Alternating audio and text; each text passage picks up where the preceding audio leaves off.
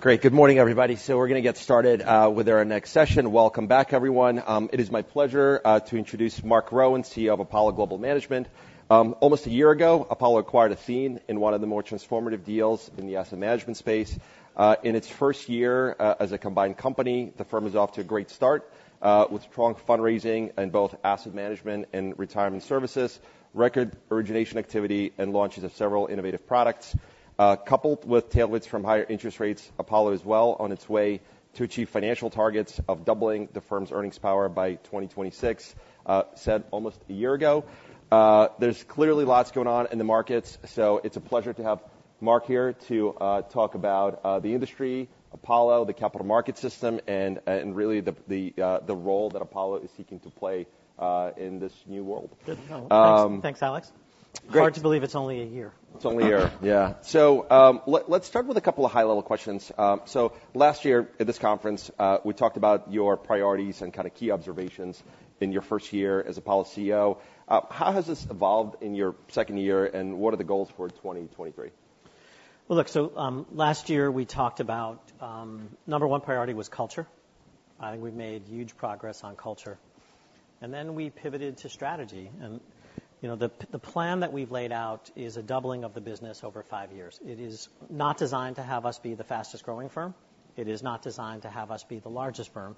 It's designed to hit our plan and like who we are at the end of 5 years. So the three key things we needed to do: global wealth, $50 billion target over 5 years; origination, $150 billion a year at the end of 5 years; and Apollo Capital Markets, $500 million of revenue at the end of 5 years. I think we now know that those targets will be conservative. We're north of 100 billion of originations already. Some quarters were as much as 120 billion of annualized volume. Credit Suisse will add to that. So I think 150 is well within reach. I don't know the exact number for retail, but mid-teens billions in the first year. A bunch of new products in the market, really securing our place as the innovative thought leader in that market. And then capital markets, we're north of 400 million of revenue this year. And so I think the head of that business proved to be the largest sandbagger in our company. So, I look forward, and there's obviously a lot going on in the world, and I know David set a pretty negative tone yesterday. So I at least want to start with a different tone. Our asset management business is going to be north of 20% revenue growth next year and north of 20% profit growth. We are going to have an above average year in growth and profitability at retirement services. So I expect 23 to be really strong. And if I look at what we're doing,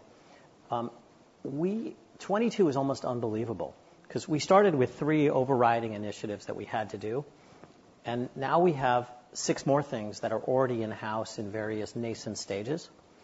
So I can cite the couple that AAA, insurance wrap products, Climate Co, sidecars, third-party insurance, S3.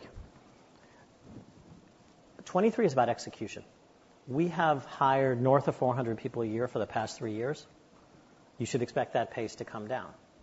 We have done any number of things to expand the footprint of our business in 22. We have what we need to in-house to hit our budget. 23 is execution, scaling the machine, building the efficiency, making sure we have everything working the way we want to work. There's plenty of tailwinds in our business. And our job is not, again, to push our foot on the accelerator. Our job is to execute the plan. Great. Let's zoom out a little bit. I was hoping we could spend a couple of minutes on business evolution broadly and really just thinking back to the days the way Apollo was formed, predominantly as a leading private equity firm. You guys have evolved the business. You scaled credit. Obviously, you added Athene and retirement services most recently. As you look further out over the next decade, what does Apollo look like? Look, we've laid it out for 5 years. I'm not sure a decade forward my crystal ball is all that clear. But look, the entire industry started as private equity. And private equity is an awesome business. It is high fee. It is relatively slow moving. It's not operationally intense. There's benefits to scale up to a point. But if I think about how the business evolves, private equity is mature. And it's mature not just because the funding base is mature, not just because we've been doing it for 35 years, but let's be logical about it. Like if you take a shop like ours, every investment we make is $750 million on average. And it's equity, it's risk, it's levered equity. How many people do I want making $750 million risk decisions? Mm-hmm. Not that many. And so if we try and grow and scale the business as an industry, we can do it, but all we're going to do is destroy returns. So I come back to what the driver is, and I wish it was our strategy that was driving the business, but it's not, it's logic. Mm-hmm. We are in a business, we sometimes call ourselves alternative asset managers, but what is it we do? What's our job? And it's rhetorical in some ways, because I say our job is to offer clients excess return per unit of risk for giving up liquidity. Our job is not to grow assets. It's excess return. If we forget that, we commoditize. And so I step back and I look at what businesses are scalable where I can offer clients excess return. For us, it has primarily been fixed income replacement. Think of that as investment grade, things that used to be on bank balance sheets, credit. It scales because it is scalable inherently, whereas equity, every trade is risk. In this, no trade should be risk.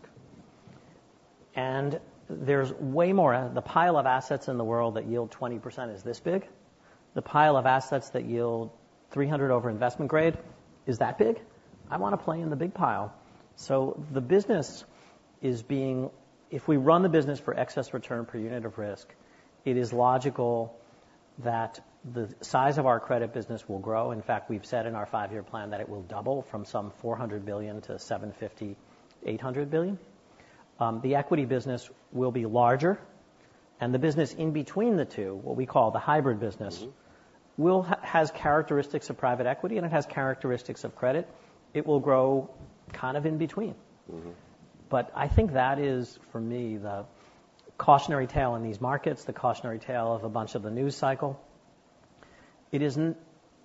Private capital is going to win. It's just not going to win if it gets out over its skis and does not offer excess return per unit of risk. Why would people be private? Mm-hmm. Yeah, makes sense. Let's hit on culture for a second. You brought it up in your earlier comments as well, but you spent a lot of time talking about Apollo's culture and how that sort of evolved over the last couple of years. How do you think about preserving that on the forward? This is, I know this is the platitude that CEOs say here, but if you think about what we do, the only thing we offer our clients is judgment. That's it. It's the only thing we sell. And my view is you get judgment by seeing what we do and don't do over a long period of time across a variety of market cycles. So once you join, I want you to spend your entire career at Apollo. And so one of the things I did when I came in was really to look at where we should spend our time, where we should spend our focus. And there was so much press on the young people, the quiet resignation, and all this. All interesting, but not my focus. I want to be the single best place to be a partner in the financial services business. If my partners are happy, my principals are going to spend their whole careers there because they see a generation ahead of them. And if my principals and partners are happy, my associates will have amazing mentorship. And that's what we're doing. And it's everything. There's no one answer, but it is all designed to create a stable partnership. And it also puts pressure on a number of other areas. Growth unconstrained just adds people. Mm-hmm. The more people we have, the harder it is to maintain that partnership culture. So this notion of efficiency and figuring out what we're really good at and outsourcing what we're not really good at is going to take hold, because the entire industry, and again, I'll speak to the industry, and then I'll come back to Apollo, but I'll give you the example. In 2008, we were circa $40 billion of AUM, mm-hmm. $30 billion of private equity, and $10 billion of everything else. Now we'll end the year circa $550 billion. We've all been growing so fast that what we've done is we've never stopped to create scale. We've just added people. We have, as a result of the 23 in front of us, just incredible tailwinds from our fundraising cycle, from the product launch cycle, from the retirement services cycle. We're telling people we're going to grow 20% anyway. but we're also going to take time in 23 to fundamentally scale the platform and change the trajectory of cost and people in the business, which is both a financial issue, but it is primarily a culture issue. I do not want to become, a nameless, faceless financial institution. We are a source of investment DNA, of contrarian thought, of, tolerance for dissenting views, and I want to maintain that. Yeah. Let's bring the conversation back a little bit to the current environment. Obviously, the backdrop remains pretty uncertain. So curious to get your thoughts on what kind of macro backdrop you're preparing for into 2023. And when it comes to deployment opportunities, which there's been plenty of in 22, you guys deployed a significant amount of capital. What are the areas that you're likely to lean into, and what are you trying to avoid as you look forward? Look, I'll start further back because I think it's necessary. As a country, we had a great financial crisis, and then almost immediately, we started printing money. We printed $8 trillion in the U.S., and we act as if we're surprised that everything went up and to the right. Stocks, bonds, real estate, art, cars, everything else that people could collect went up. And investors have, in my opinion, for the most part, they mistook investment judgment for market beta. They're now discovering it was market beta. And so we're watching this tremendous pullback in liquidity and risk-taking, not just in the banking community, which I've heard a number of the presentations, but in the investor community. Ironically, this is the best time to invest. So if I give, again, one more backdrop on our industry, institutional clients invest in private assets primarily as a percentage of the total assets they have, which makes them pro-cyclical. They invest more money when prices are high, and then when prices drop, they find themselves over their skis and unable to finance. We invested $37 billion in the third quarter. And it's everywhere. It's not one thing. If I pick the things that really stood out for the quarter, we've been in this liquidity bubble for so long that people made the mistake to assume that public markets are liquid. One of the changes in 2008 was actually to make public markets less liquid. We just didn't know it because there's been this liquidity bubble. UK found out that public markets are only liquid on the way up. And I said this in our earnings release. We bought $1.1 billion of AAA and AA CLOs, better than 8% yields. We bought investment-grade paper at really wide spreads. So that is an example of liquidity mismatch. We have lots of liquidity mismatches elsewhere in the economy. Anytime there's stress, think of open-ended mutual funds, think of ETFs, think of vehicles that are semi-liquid. We always have this mismatch. And so to date, what we've been doing is not really taking a lot of risk, but taking advantage of mispriced risk as a result of liquidity. But then you get into more of a macro backdrop. In the U.S., I think the house view, and we all use different words to describe it, is kind of a non-recession recession. Think about what went up the last 10 years. Assets. Asset prices are clearly too high. Anything that was purchased in 20 and 21 that is interest sensitive or liquidity sensitive is now worth less. To deny it makes no sense. Okay, assets are going to reprice, but we're at 3.7% unemployment. People are talking about, oh my God, it might get to 4.5%. I actually remember 4.5% being full employment. Right. We talk about rates and spreads. I looked at our rate and spread chart this morning. We're kind of average. This is the reality that we live in. The last decade has not been the reality. It just doesn't feel so bad in the U.S., so I think we're going to have an asset recession, but not necessarily the kind of demand destruction that we've seen in past recessions, which doesn't mean housing and other interest sensitive won't go down, but at 3.7% unemployment with fundamentals the way they are, we're in good shape. Europe, completely different story. Almost everything I've just said about the U.S. is less true or not true. In Europe, I think that's going to be very, very difficult in addition to political instability, which we've seen. But there are really bright spots around the globe. Three most optimistic places I've been. India, is having an amazing time. There's a lot to do for us in India. I come back to that. Emirates, and we also in Saudi. Let's talk a little bit about fixed income replacement as a theme. You sort of almost coined that term, and you use it quite frequently, and I think it was one of the pillars in kind of how you structured the business and where you want to play. And one of the things, in your own words, you say the world is short of assets and long capital and liabilities. In the world that we're in today, where liquid fixed income is now yielding 5+%, is the need for alternative fixed income replacement the same? How do you navigate that? Not in the day. I mean, what happens typically in industries that are spread-based, think banking, think insurance, think other forms of spread-based businesses, is there's a brief period of time where the cost of funding does not adjust as quickly as the market, and so you can, for a brief period of time, earn wider spreads or take less risk at the same spread in the public markets. But very quickly, liability costs come up. And so I step back in a macro sense, not just for our business, but why I think private markets will eventually win. And it comes back to the changes we saw in 2008 that we're just now thinking about, that liquidity has been withdrawn. The first I've already mentioned is the reduction in public market liquidity. Everything that was public is now less liquid. Everything that is private, ironically, is now more liquid, which does not mean they're the same liquidity. It's just they're moving together rather than apart. Right. The second is Dodd-Frank in particular was geared toward reducing the role of banks in the U.S. economy. The last numbers I've seen show that banks are less than 20% of debt capital to U.S. consumers and businesses, and essentially most of America now banks in the capital markets through intermediaries like us and through others through forms of securitization. The third, and the one that I'll get to in fixed income replacement, is I no longer believe there's any alpha left in publicly traded fixed income markets. These are liquidity-driven markets with immense pools of capital, and they're pure beta.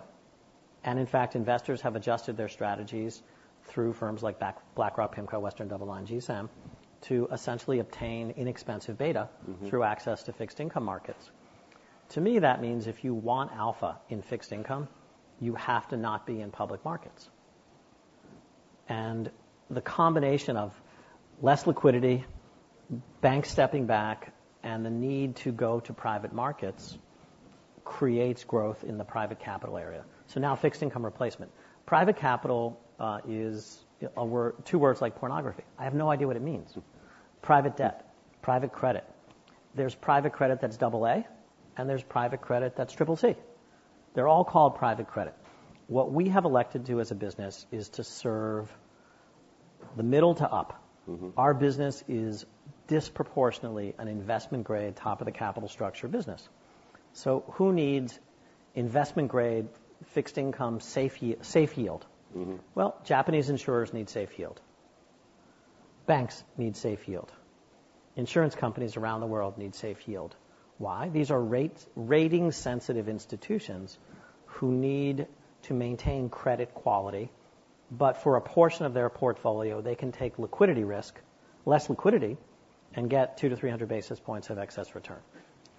And increasingly, pension funds and endowments, for a portion of their fixed income bucket, need safe yield.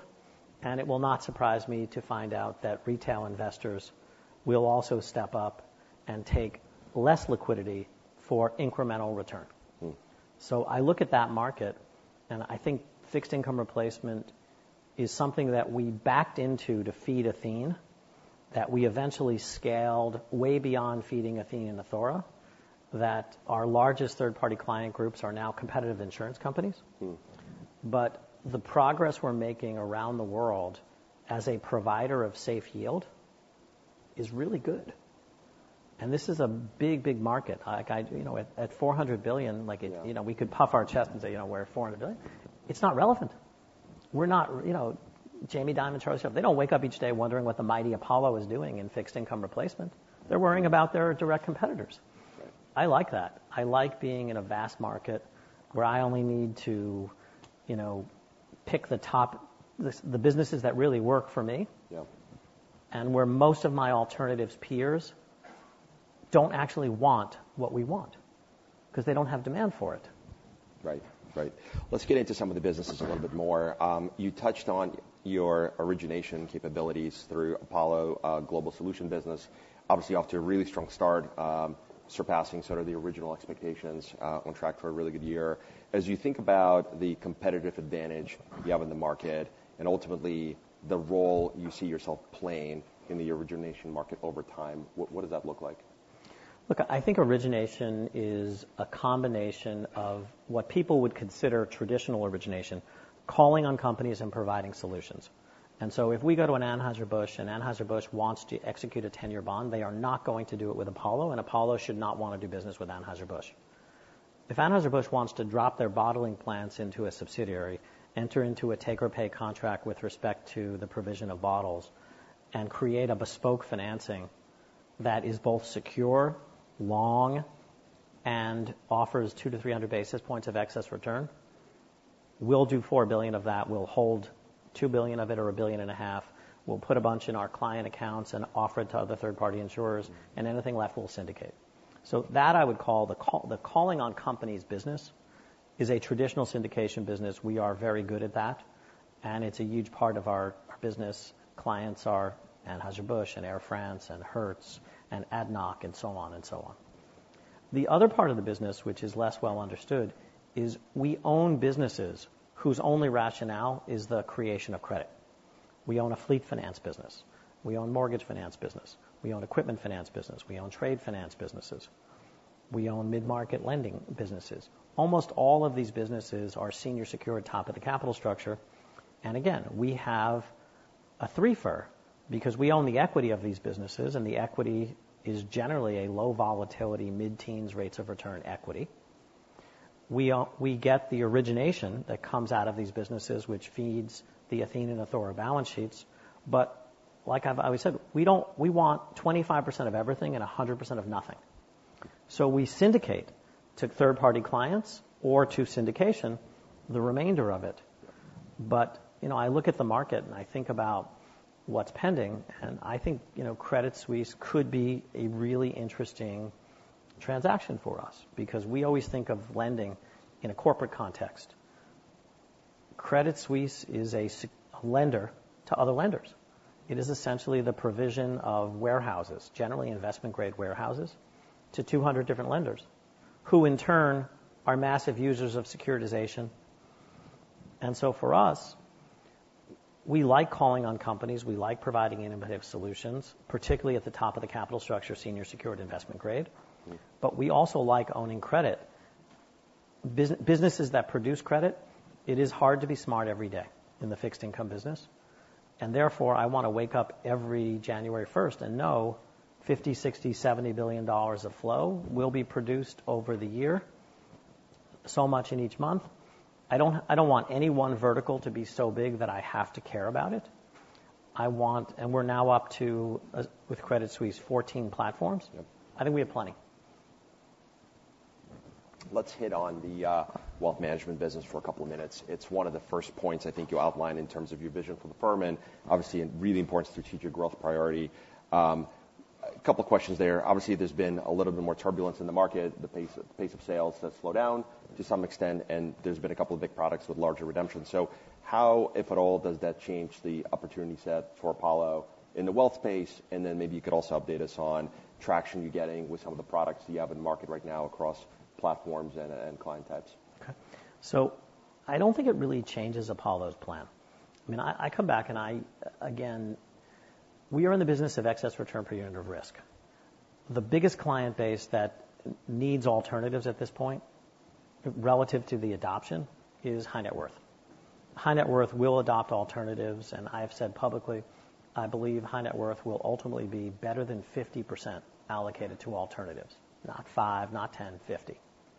I just don't think the definition of alternative is going to be the same definition across the room or across the market. I believe an alternative is an alternative to publicly traded stocks and bonds. And so we have already launched BDC. We've launched REIT.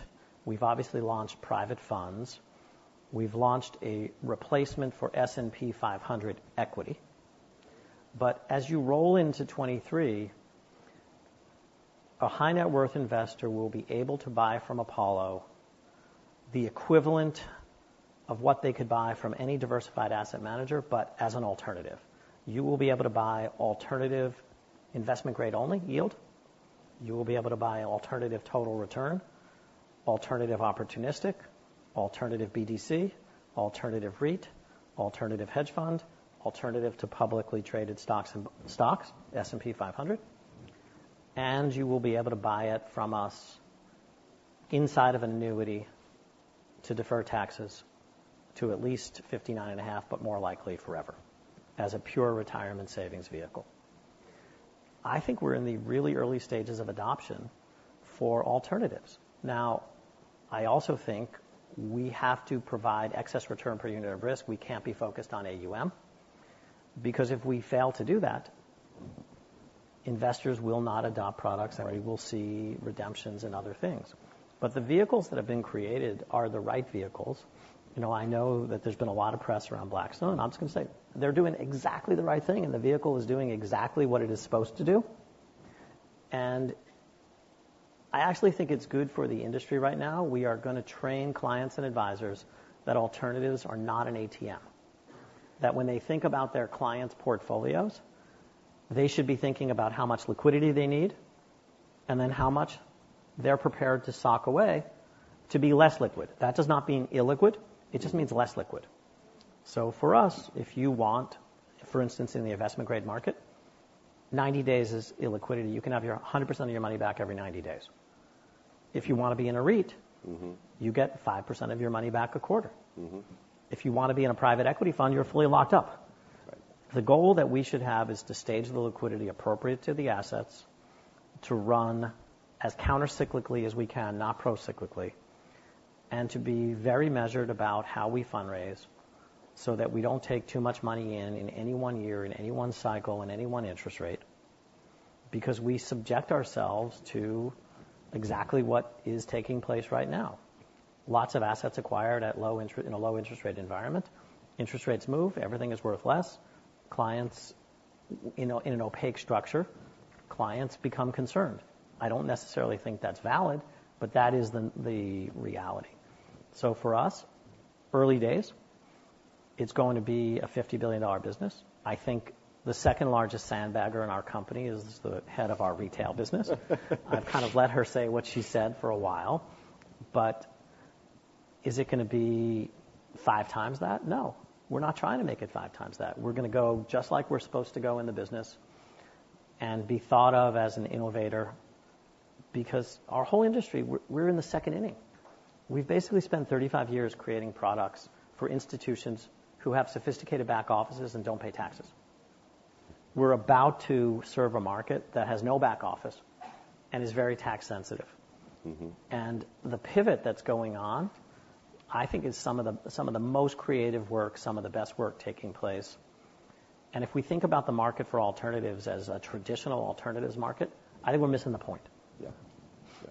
Let's pivot a little bit. I want to spend a couple of minutes we have left on the retirement business. It's been a huge area of success for you guys over the course of this year. Lots of origination activity, lots of flows. What's your outlook for this business into 2023 and Athene's ability to gain further share in the channels? It's really positive. I mean, we're in first. Consumers have spoken. They like 4% better than they like 3%. As I've said publicly, last year we had an awesome year. We did $35 billion of organic volume. This year we're going to do 50 plus minus of organic volume, and we're doing it at wider spreads with less credit exposure. That's all the hallmarks of a good business. Now, the whole industry is up, but almost no one is up like we are. We will be, and I think this is public, we're number one this year across not just our little segment, but across all organic origination. The industry lacks capital. The entire industry lacks capital. Publicly traded life insurers in the U.S. and Europe have raised zero equity in the past decade, and in fact, they've paid out 90% of their current market caps as dividends. You can look at the public remarks of CEOs of these big companies. Basically, they're out of capital. So we come to the market with lots of capital, with sidecars, and with the ability to earn safe yield, and we will end the year between Athene and Athora circa $330 billion, growing $50, $60 billion a year organically. I think that's a great business, and the business is sticky. We generally put spread on the books for 8 to 10 years. So this year's business gets accumulated onto the last year of business. The business is becoming less capital intensive because we're doing more with sidecars rather than less. And we're in a really interesting period of time regulatorily, because there's a huge debate going on between private equity in insurance, and we've been very outspoken, and it's not clear to me that the debate is framed correctly. I mean, the way we frame it is, I'm not sure that private equity should be in insurance, but I'm absolutely certain insurance should have access to private capital. That nuance of a shorter-term fund investor owning a long-term regulated asset versus a company that's in the insurance business having access to private capital is more than a nuance. So we have 133 different entities who have started insurance companies. They are incapable of doing organic business. They don't have ratings, they don't have capital, they don't have relationships. So what they're all doing is competing for inorganic, bidding up blocks, secondary market activity. We haven't bought a block in 2.5 years. Yeah. Our advantage is threefold. One, it's capital establishment ratings. The second is the ability to have spread. The third is we're in a monoline business. We're an incredibly efficient producer. No one ultimately produces the way that we produce on an efficient platform. All those three things go into spread. The spread that we can earn in the same market environment is totally different than the spread established companies and others can earn in the same market environment. So I expect 23 to be really strong and above average growth year. You will see us much more active on the regulatory side, helping to frame this debate of private equity versus access to private capital. We are, as you know, at $330 billion, we're larger than Munich Re, Swiss Re, New York Life. It's a big business. We want to be at the table with Berkshire and Chubb and others, setting the regulatory agenda as an internationally active insurance group. And we will be. Yeah, that makes sense. You mentioned capital, so I wanted to ask you a couple of questions about that. So there's about $200 million of dry powder remaining in ADIP 1. That's been an important source for you guys as you think about growing Athene. Any updated thoughts and potential size on ADIP 2? And I guess when you zoom out... Larger in first quarter. Easy enough. And when you think about just the capital across the entire firm, I know we talked about buybacks in the past. The stock had a really nice run, but still arguably is quite undervalued. How are you thinking about the pace of share repurchases from here? Well, I said we have to earn excess capital to spend it. As we've been earning it, we've been spending it. We are a continuous buyer of our stock, not just to neutralize employee grants, but to continue to buy it back. Last quarter, we were frozen for Credit Suisse. Yep. This quarter, we're not. And I think the expectation is we'll be a regular buyer of our stock. Great. About 2 minutes on the clock, so if we have any questions from the room, we've got one mic up here, please, in the front.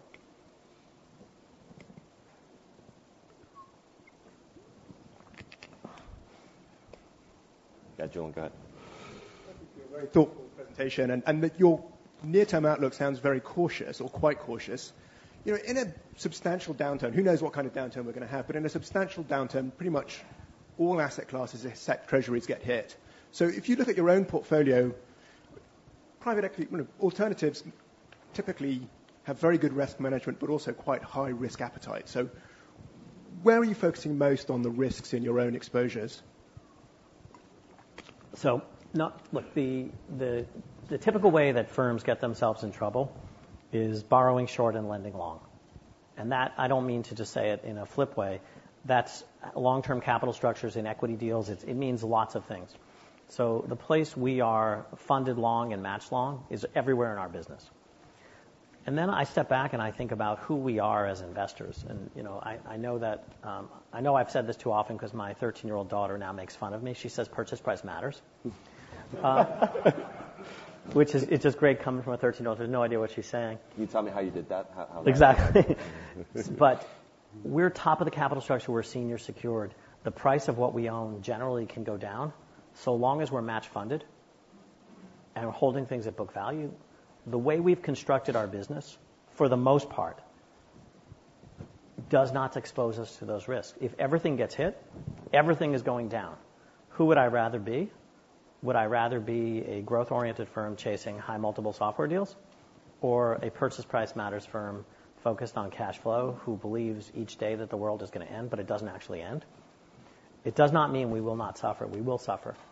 But I would rather be in our shoes. I would rather play our hand. And ironically, over the last decade, even though it's been a great decade for alts, the market didn't need us. The best thing to have done for the last decade was to buy the S&P, own the 30-year Treasury, and fire everyone.